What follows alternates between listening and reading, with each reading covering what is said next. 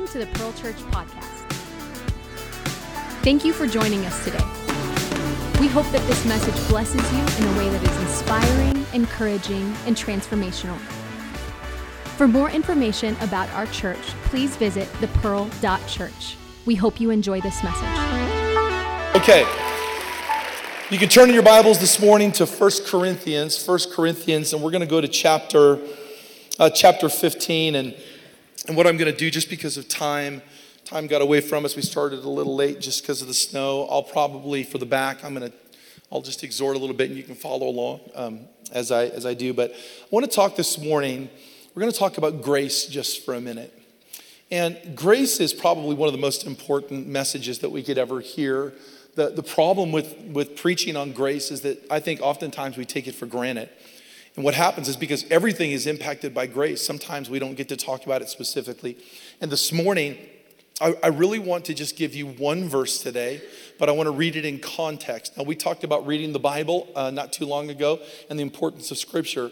And one of the things that I want to sow into the atmosphere in terms of studying the Bible is when you read the Bible and I give you a verse, or when you're studying, don't just take the verse. I want you to read the whole chapter. So if you've got a great verse that's speaking to you, read the whole chapter, okay? That's called hermeneutics. That's how you study. So we can't build things off of one verse. We can't build a religion or even a faith or a church off of one verse. You have to read things in context. But I really have one verse for you today. I just want to give it to you in the context. I want to give you one of the verses that I think is one of the most important verses in the New Testament. And the reason why this verse is so powerful is because it deals with grace at a different kind of level. When we are building church, and when Paul is writing in the New Testament, we tend to get on all kinds of stuff. We talk about community, we talk about leadership, and of course, Paul, when he writes, Paul is writing to leaders. Someone asked me the other day, why are you so passionate about the local church? And I said, well, because Jesus was, and Paul was. And we had a little discussion, and I just said, no, wait a minute, hold on. Paul wrote to some churches. Do you know who they were? And they're like, yeah, I think so. I said, they're called the Galatian church, the Ephesians church, right? The Philippian church. All of Paul's letters were written to churches.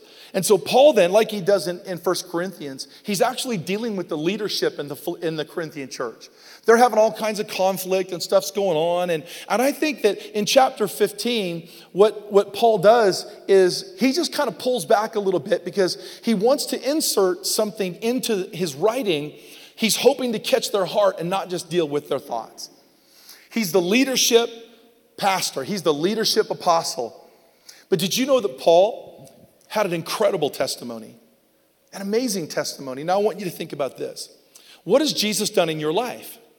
Aren't you glad that Jesus has done what he did in your life?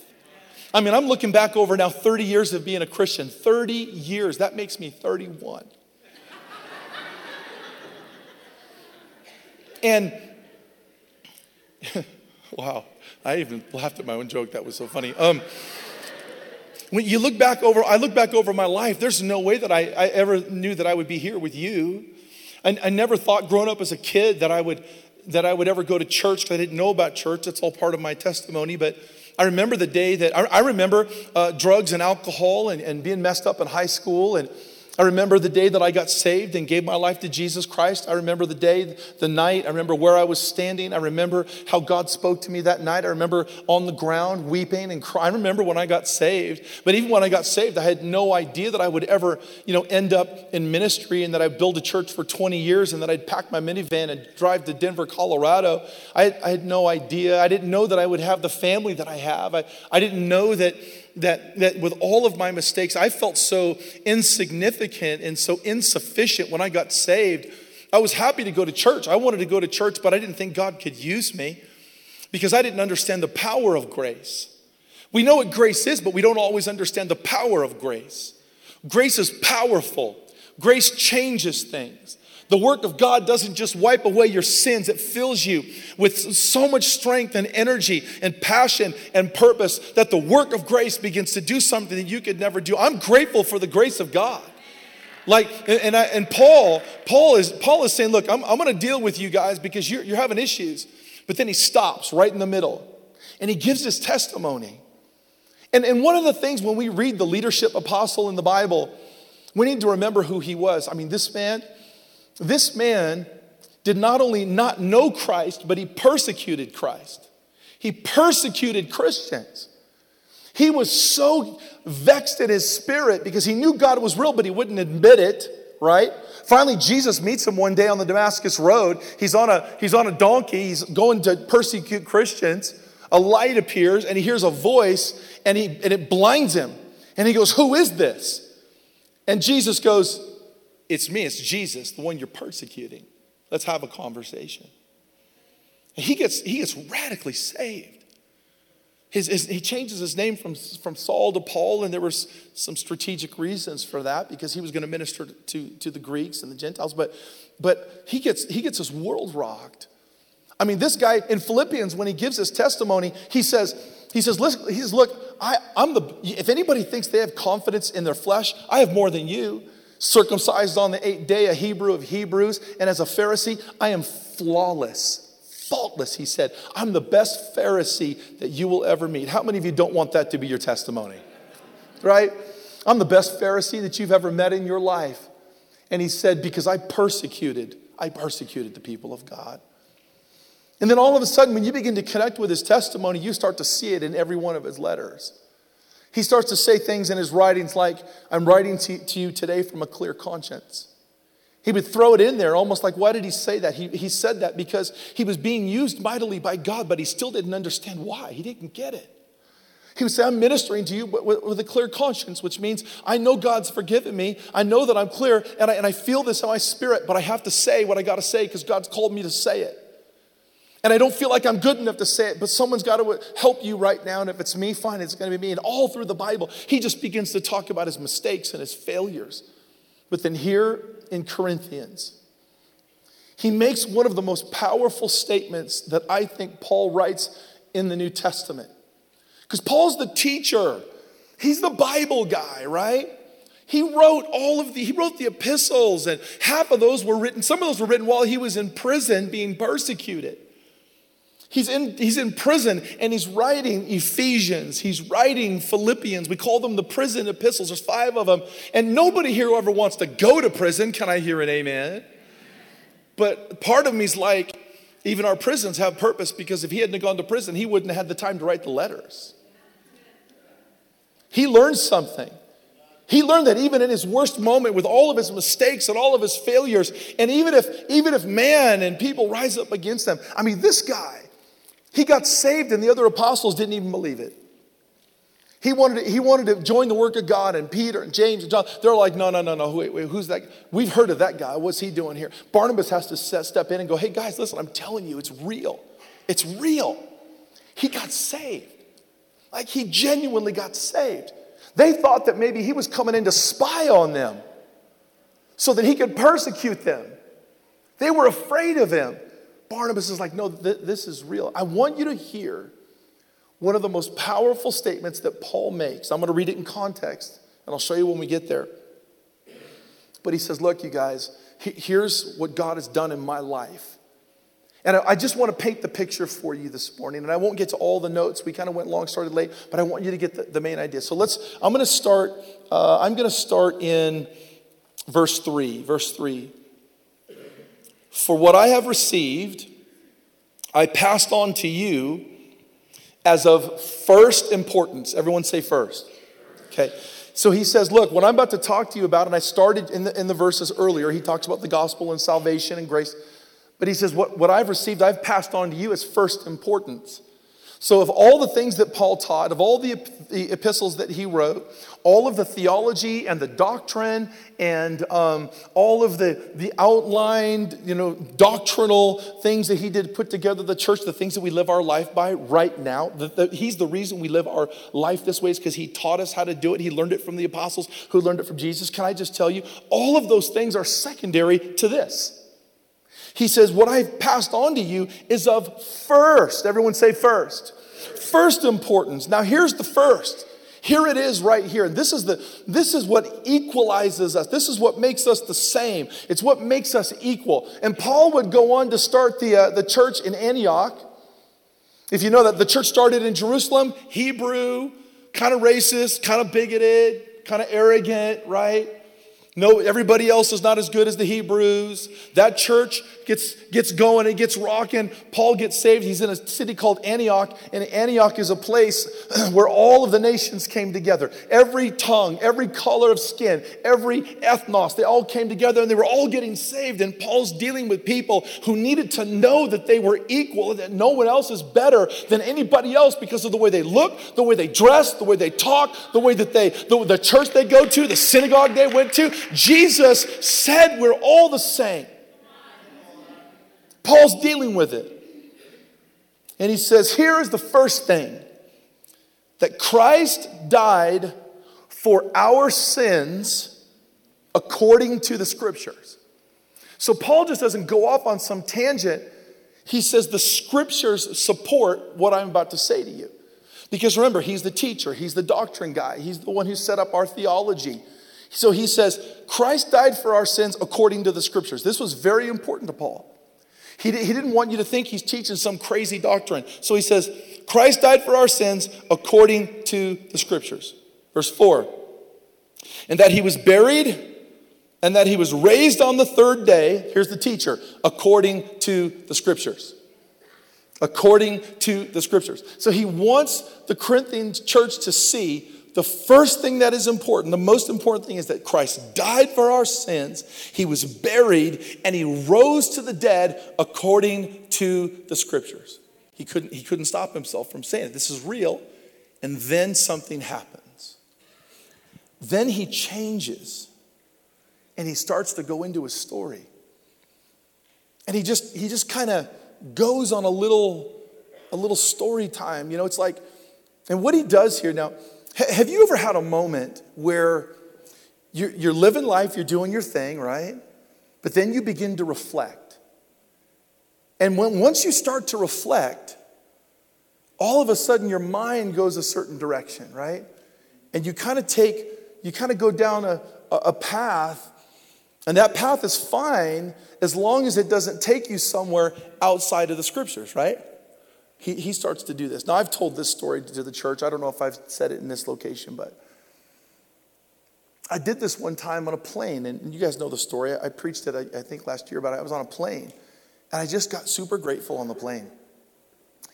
And I have a playlist on my phone. I've had it on my phone for so many years. People have it now all over the world. And I used to call it Doug's Dangerous Devotions. And the reason I called it dangerous is because if you listen to it, you better not do it in a public place. So I'm on this plane. And you know, when you're in junior high or high school, you know, songs happen and you have a crush on Susie. You know, but if you're from my generation, you know, you think of Susie and you hear songs in your head like, everybody needs a time away. Just for the time. There's nobody. I don't even remember the words. It doesn't matter. It's the melody. The melody gets me. Right? So I have this playlist. Every time where I went through something difficult, I would go find a song that ministered to my spirit. And I started putting them on a playlist. And I'm on a plane. And while I'm on the plane, I decide, I get really grateful. I'm going to listen to the playlist. So I started. And I get to the end of the first song. And I've been training pastors and leaders and, you know, at a conference and all this normal stuff. And and all of a sudden, my mind just goes back to this incredible sense of gratefulness about what God's done in my life. And the first song, I was like, oh, I totally remember that. And I'm against the window, got my earbuds hitting my head down. I think I even had a hoodie on. I'm just like, then this next song hits me. And then there's this song that was my song when I felt called to the ministry in Bible college, right? I remember the song. And it was a song by a group called Commissioned. Just waiting for some hoots from, if you know. If you know, you know. And it was called Ordinary Just Won't Do. Powerful song. Ordinary Just Won't Do hits me. I'm like, oh my God. And I'm like crying, and I get to about the fifth song. I've got my head against the window. I'm weeping. I'm wiping the tears off my eyes. The stewardess comes down the aisle. The guy sitting next to me puts his hand on my shoulder, They think some tragedy has happened, and I'm flying somewhere to go deal with a tragedy, and I hear the stewardess say, just be there for him. And then they hand me Kleenex, like we do in church. Total stranger's got his hand on my shoulder, and I realize this is super awkward right now. I have to either keep crying or tell them, no, I'm just thinking about, Bible college. So I just sit there, right? So if you want to think about all the things that Jesus has done for you, it's what grounds you. It's what keeps you real when you're on the top of the mountain or at the bottom of the valley. It doesn't matter because grace does not look at you differently if you're having successes or failures. It's what grounds you. Those tears ground you. That's how Jesus relates to us. So Paul's having the moment right now while he's writing to the Corinthian church. And I know I got to wrap this up. Not wrap, although, I got some skills, but my son, he's afraid of me. My son wants to have a rap battle with me, but he needs a little time. He needs a little practice. So it says this, verse 4, and that he was buried and raised on the third day according to the scriptures. And, now watch this, here he goes. And that he appeared to Cephas. Now he starts talking about Jesus himself. Who got to meet Jesus face to face? Who got to see him? Who got to be with him? And he names them. He goes, and he appeared to Cephas. He starts thinking. And then he appeared to the 12 apostles, And after that, he appeared to more than 500 of the brothers and sisters at the same time. I mean, most of them are still living, but some have fallen asleep. Verse 7. And then he appeared to James. And he starts thinking. James was the half-brother of Jesus, and James didn't even believe that Jesus was God until after the resurrection. James became the pastor of the Jerusalem church, but Jesus' own family rejected him while he was doing miracles. They came when Jesus turned the water into wine. His own family showed up, and they tried to shut him down. And they said, the whole community is going to think that he's nuts. He's going to embarrass us. Jesus says, hey, my family are these people right here. It was tough. James, he even appeared to James. And then to all the apostles. Now look at verse 8. And last of all, he appeared to me as one abnormally born. You see, to be an apostle in the New Testament, there were some qualifications. One of those qualifications to be an apostle at that time was you had to have walked with Jesus in the flesh. Apostles were the only ones that walked with him and ministered with him in the flesh. To be an apostle, you had to be there. You had to watch him do miracles. You had to help him. You had to pray for him. You had to protect him. You had to be a part of that cohort that was changing the world. Those were the 12 apostles. Paul wasn't there. So why do we call him the Apostle Paul? Paul was so filled with grace and so overwhelmed with his love because one day while he's killing Christians, now not personally killing Christians, but back then if you were in the priesthood, you couldn't actually cause someone to death. But what Paul would do is while the Romans would arrest Christians and invade their homes and they'd look around, they'd look over at Paul, and Paul wouldn't be able to actually do it himself, but he'd see Christians and they were going to put them in prisons and in dungeons and martyr them and kill them. Paul would look at the Christians across the room and he'd see the soldiers or whoever it was, and he would just go. He'd give them the nod. He'd give them this. He didn't do it himself, but he was responsible for it. He is so broken. The key to his ministry was not his gift. I'm a Pharisee of the Pharisee, a Hebrew of the Hebrews, trained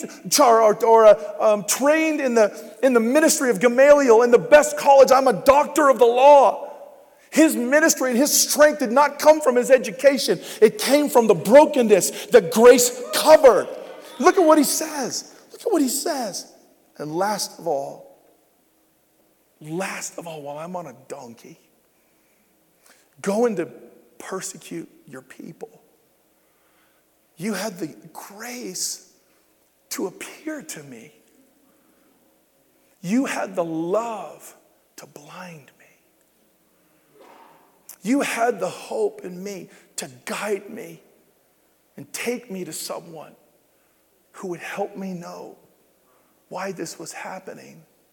I got to see you in the light. You see, what qualifies Paul to be an apostle is the Damascus Road. That's why he says, and last, he appeared to me as one abnormally born. See, because he wished in his heart that he could have seen Jesus face to face. He would have done anything to have been like John and to sit with Jesus and with Peter and to be trained by Jesus, but he didn't get that. He was born too late. And so Jesus visited him. Verse 9. For I am the least of the apostles, and I don't even deserve to be called an apostle because I persecuted the church of God. Paul loved the church so much. You know, we hear the word saints, right? Paul is the first guy to coin the word saint, the saints of God. In Scripture, he called them saints. He took the people of God and he lifted them up to such a high level. He says they're the saints of God. And ultimately, he would be part of a movement and a revolution for the house of God, for the people of God. He loved them so much. And then he says this, verse 10, and this is the verse I want you to notice. It says, but by the grace of God, I am what I am. You see? By the grace of God, I am what I am. With all of his victories. Let me just, as I close this up today, let me read you just a couple of things. I want you to get, because he had a pre-cross and a post-cross, just like all of us, right? My pre-cross mistakes are not any more powerful in the negative than my post-cross victories are in the positive. Because they all come to the middle. They all come to the middle. Let me read you pre-cross.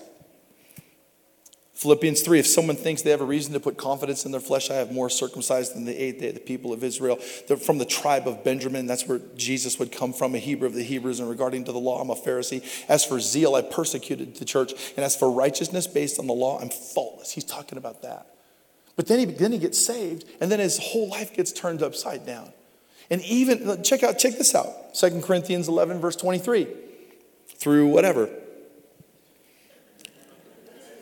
Let me tell you what's happened since I became a Christian. I've been in prison more frequently, been flogged more severely, have been exposed to death again and again. 5 times I received from the Jews the 40 lashes minus 1. 3 times I was beaten with rods. Once I was pelted with stones. 3 times I was shipwrecked. I spent a night and a day in the open sea. I've been constantly on the move. I have been in danger from rivers, in danger from bandits, in danger from my fellow Jews, in danger from the Gentiles, in danger in the city, in danger in the country, in danger at sea, in danger from false believers. I've labored and toiled, and I've often gone without sleep. I've known hunger and thirst, and I've gone without food, and I've been cold and naked, and besides everything else, I face daily pressure of my concern for all the churches, all the people that need me.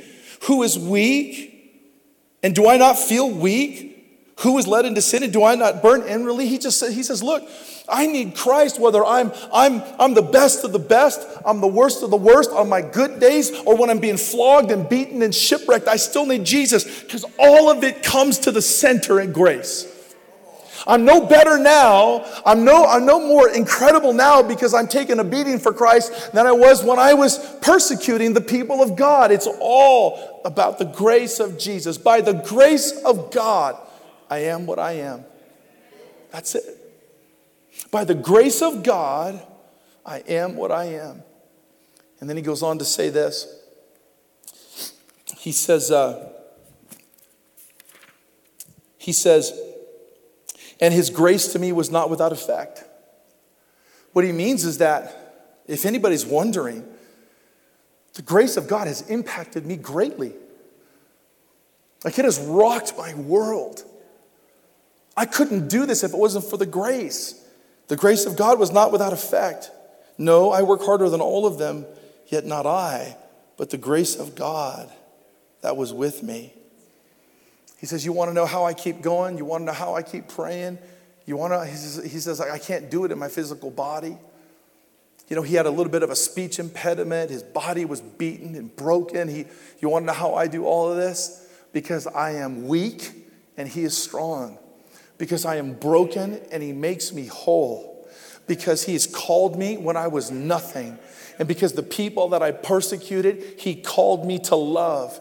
And it's the love of Jesus. The grace of God allows me to do things that I could not do in my own strength. The grace of God allows me to love my family when my family doesn't love me back. The grace of God allows me to believe for my future when I'm confused about my future. The love of God and the grace of God covers every mistake when I keep making mistakes, when I keep falling into sin and screwing up my life. The grace of God covers my mind when I can't handle my own thoughts. The grace of God, I don't know except by the grace of God. So he says, whether you love me or whether you hate me, I got nothing to prove. By the grace of God, I am what I am. That's the most powerful scripture that Paul ever wrote, because he talks about who he is. All right, we're going to wrap it up. Please stand to your feet.